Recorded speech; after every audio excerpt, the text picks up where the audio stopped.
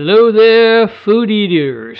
Welcome to the 76th episode of the Food Labels Revealed podcast. I'm Mel Weinstein, the self-professed prophet of processed foods. Thanks for joining me as I continue to explore the world of ultra-processed foods, the ingredients in those foods, and the relationship to our health. As usual, this is an ad-free podcast. No commercials, no outside promotions, no request for your money. Just hopefully interesting and educative content to give your mind something to chew on. You may have noticed the title of this episode, Burger King Goes Vegan. I usually don't resort to clickbait, but I couldn't resist in this case. That title is only partly true. No, Burger King has not decided to chuck all of its beef, pork, and chicken products, but it is significantly moving in the vegan direction, a trend that is really catching on in the fast food industry. After all, fast food restaurants want to make money. To maximize that money, they want to appeal to as many people as possible. Now, vegetarians and vegans maybe amount to roughly 8% of the American population, so out of 332 million people, that's 27 million potential customers. But wait, there's more. These restaurants are also appealing to those people who want to cut back on their meat consumption for health reasons. So that's another piece of the customer pie. This trend started about 5 years ago when, one by one, fast food chains started offering plant-based options, which coincided with the advent of pretty realistic analogs of hamburgers, chicken patties, and sausages. Fake meat began to emerge and infiltrate all sectors of the processed food industry. I dabbled in this subject back in episode number 70, where I described the rollout of the McPlant burger at select McDonald's restaurants in 2022. Burger King first dipped its toe in the fake meat pool back in 2019 with the debut of the Impossible Whopper. The fake meat comes from the Impossible Foods Company with soy protein concentrate as the key ingredient for the burger analog. The big news from Burger King was announced in January of this year with the introduction to 510 restaurants in Great Britain of 3 new meatless sandwiches. Yes, you heard me say Great Britain, so you won't find these products in any Burger King in America. The new sandwiches are the Vegan Royale Bacon King, a chicken-like item, and 2 versions of the Bacon King with 1 or 2 plant-based Whopper patties. The latter sandwich is not strictly vegan since it's cooked on the same grill as the beef-based hamburgers. Astoundingly, Burger King went on to announce that by 2030, 50% of their menu items will be plant-based, a very forward-thinking move. Did you hear me say that the vegan sandwich contains bacon? Sounds strange, but the word is actually spelled B-A-K-O-N and is actually a bacon analog, which I'll talk about shortly. I'm just going to focus on the ingredients and nutrition profile of the Vegan Royale Bacon King sandwich. Then I'll compare it to the closest Burger King meat-based version. This sandwich is composed of a crispy chicken-style patty, dairy-free cheese, fake bacon, iceberg lettuce, egg-free mayo, and a toasted sesame seed bun. A full meal with fries and a drink comes to about 9.99 pounds, equivalent to $12.39, a pretty hefty price tag. If a family of 4 ordered that meal, they'd be out about $50.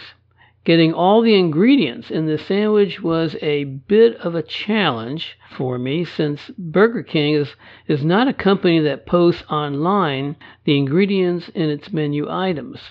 Plus, the components of the sandwich are sourced from several companies in 3 countries. Only a processed food nerd like myself would bother to sleuth them all out. Let's start with the chicken-style patty. This analog is manufactured by the British vegetarian butcher. Yes, you heard me right, the vegetarian butcher. Kind of an oxymoron. Here are the ingredients. Water, soy protein concentrate, isolated soy protein, wheat gluten, soybean meal, wheat starch, broad beans, sunflower oil, palm fat, methyl cellulose, rosemary extract, oregano extract, coriander extract, natural flavor, bamboo fiber, spice extracts, tapioca starch, citrus fiber, spices, salt, vinegar, sodium acetate, sugar, Uchima seaweed, ferric pyrophosphate, and vitamin B12. If you look at a photo of the sandwich, the chicken-like patty definitely looks fried, and it's referred to as crispy. So that must mean the ingredient list is missing the batter components for frying, and I have no idea what they are. I'll just have to ignore those. The above list contains 26 ingredients. You'll notice a number of soy ingredients in the patty: soy protein concentrate, isolated soy protein, and soybean meal. Soy is often the go-to ingredient for fake meat. What's the difference between these three soy products? Soy protein concentrate is made by removing all the fat plus the water-soluble components from the soybean. This leaves only soy protein plus some carbs and fiber. To get isolated soy protein, the remaining carbs and fiber are removed, giving a pure protein. On the other hand, soybean meal is just crushed soybeans and therefore much lower in protein content. The fourth ingredient, wheat gluten, is actually vital wheat gluten, also known as seitan, which is made by washing out the starch from wheat flour, leaving a high protein derivative. Vital wheat gluten has been used for hundreds of years to make fake meats, particularly by the Chinese. The 15th, 18th, 24th, and 25th ingredients are bamboo fiber, citrus fiber, Uchima seaweed, and ferric pyrophosphate.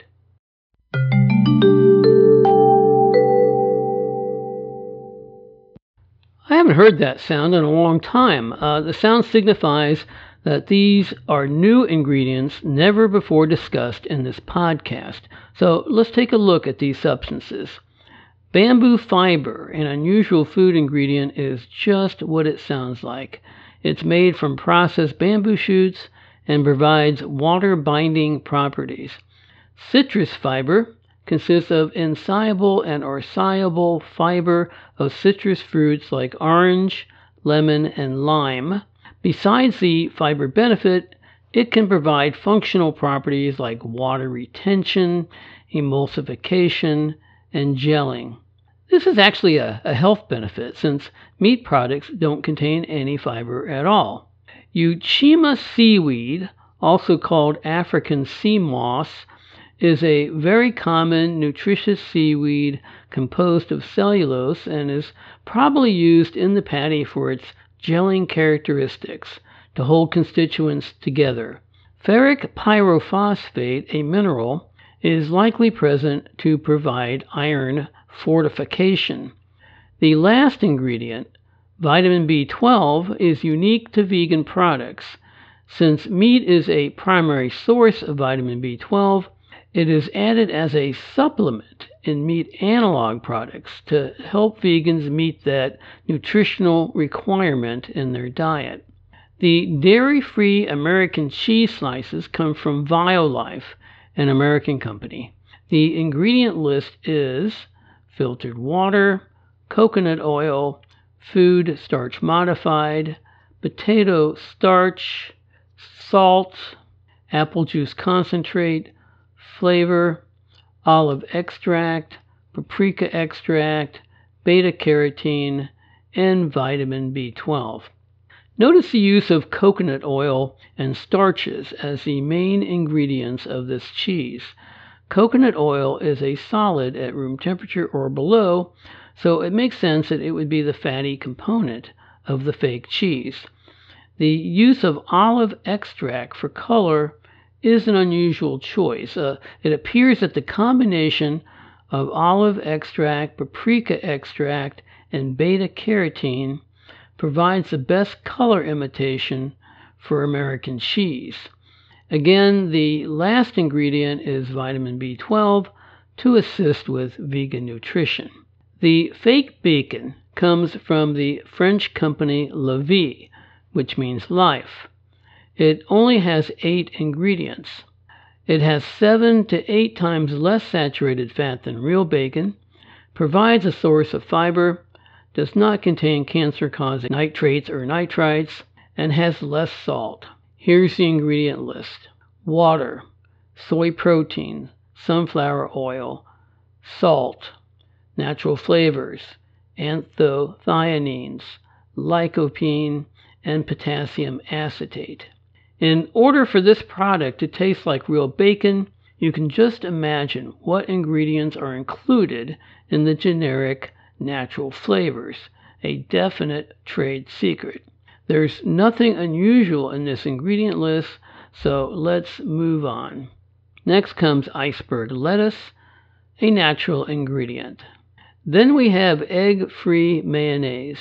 Since Burger King does not provide the ingredient list or the manufacturer, I can only make a stab at this product.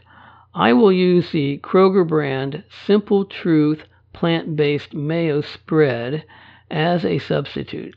The ingredient list is canola oil, water, sugar, distilled vinegar, pea protein concentrate, lemon juice concentrate, citrus extract, guar gum, xanthan gum, citric acid, garlic extract, and beta-carotene. The toasted sesame seed bun is also an unknown item whose ingredients are not provided by Burger King, in which case I will substitute a recipe from the online My Vegan Minimalist Baker. The ingredients: sweetened almond milk, water, sugar, yeast, white flour, turmeric, salt, sesame seeds, and maple syrup.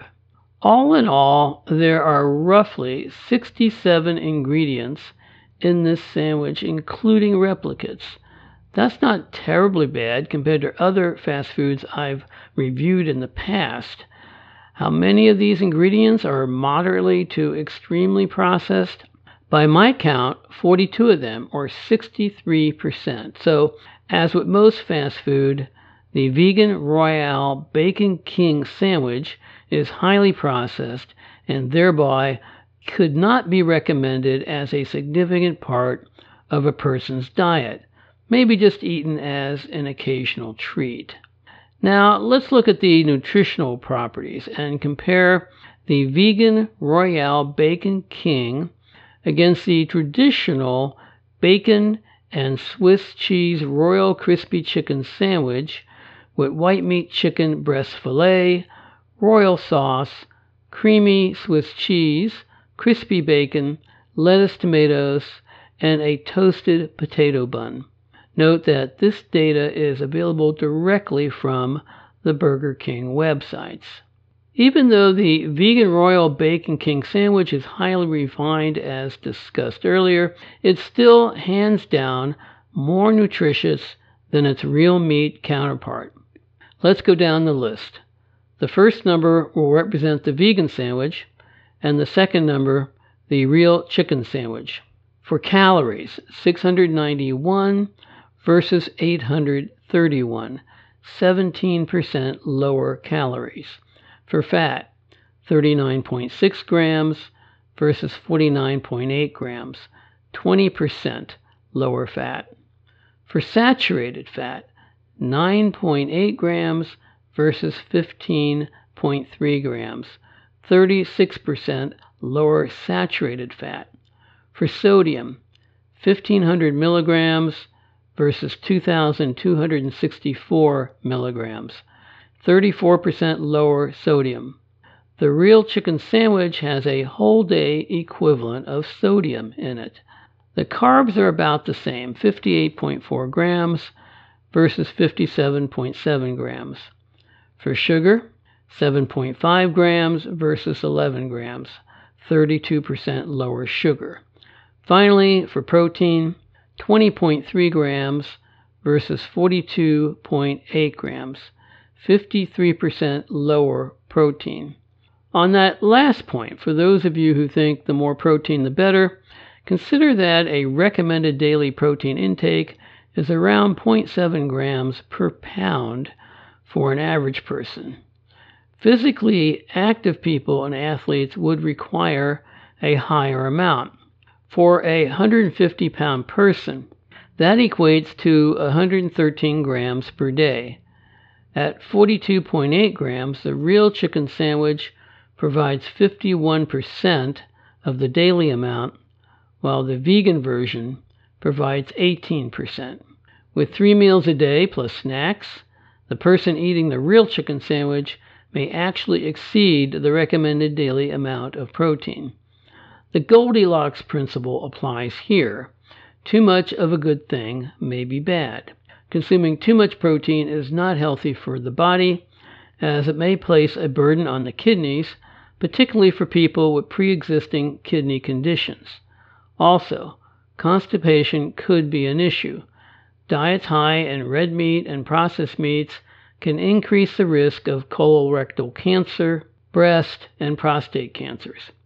And as most of us know, eating large amounts of red meat and full-fat dairy foods can contribute to heart disease. You may have noticed that I didn't include fiber in this nutritional analysis. That's because the fiber content was not listed by Burger King. In the United Kingdom, the fiber content is optional, not required on a nutrition facts label. Let's summarize. Following the current trend, fast food restaurants are increasingly adding plant-based meals to their menus. These meals are still highly refined with many ultra-processed ingredients. However, the meat-free meals may provide a healthier alternative to the meat versions with their better nutritional profiles. Changing topics, I recently heard a report about childhood obesity. In the last few decades, the rate of childhood obesity has been rising steadily, following the general national trend. According to the American Academy of Pediatrics, the AAP, more than 14.4 million U.S. children and teens, about 20% of the child population, live with a common chronic disease that has been stigmatized for years and is associated with serious short and long-term health concerns when left untreated, including cardiovascular diseases and diabetes.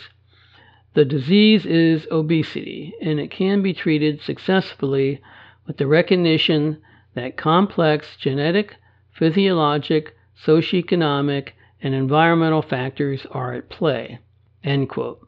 In early January 2023, the Academy published a clinical practice guideline for the evaluation and treatment of children and adolescents with obesity. The authors of the guideline made some startling recommendations for treating kids with obesity issues.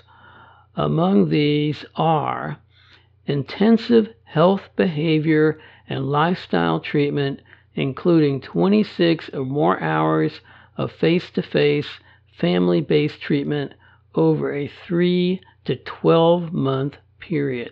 2. Doctors should offer teenagers ages 12 years and up obesity weight loss drug therapy as an adjunct to health, behavior, and lifestyle treatment. 3. Teens aged 13 and older with severe obesity should be evaluated for metabolic and bariatric surgery. The guideline did not address the causes of the juvenile obesity epidemic, saying that causal information would be provided in a future report. The recommendations of the AAP underscore the urgency of the epidemic. In recent years, a host of new drugs have been developed to reduce appetite and decrease calorie intakes. Now, the AAP is recommending to parents that their obese children be placed on a drug treatment plan along with supportive counseling. Furthermore, surgery is being recommended for really fat teenagers. Is this the best approach? I have not heard of any comprehensive approach to address the obesity issue through the containment or elimination of the worst foods in the American diet, the junk and fast foods peddled throughout the American food system. In my naivete, I would think that the causes of obesity would be addressed first before the promotion of drugs and surgery. Shouldn't our government be tackling this problem just like they did with cigarettes? Just my opinion. Links to the AAP articles can be found in the show notes. Lastly, I want to remind listeners of my new book released in early January.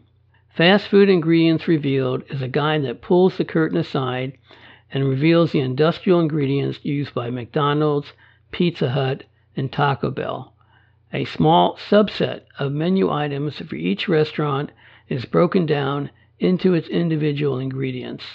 The additives are identified and described in a comprehensive glossary in the appendix.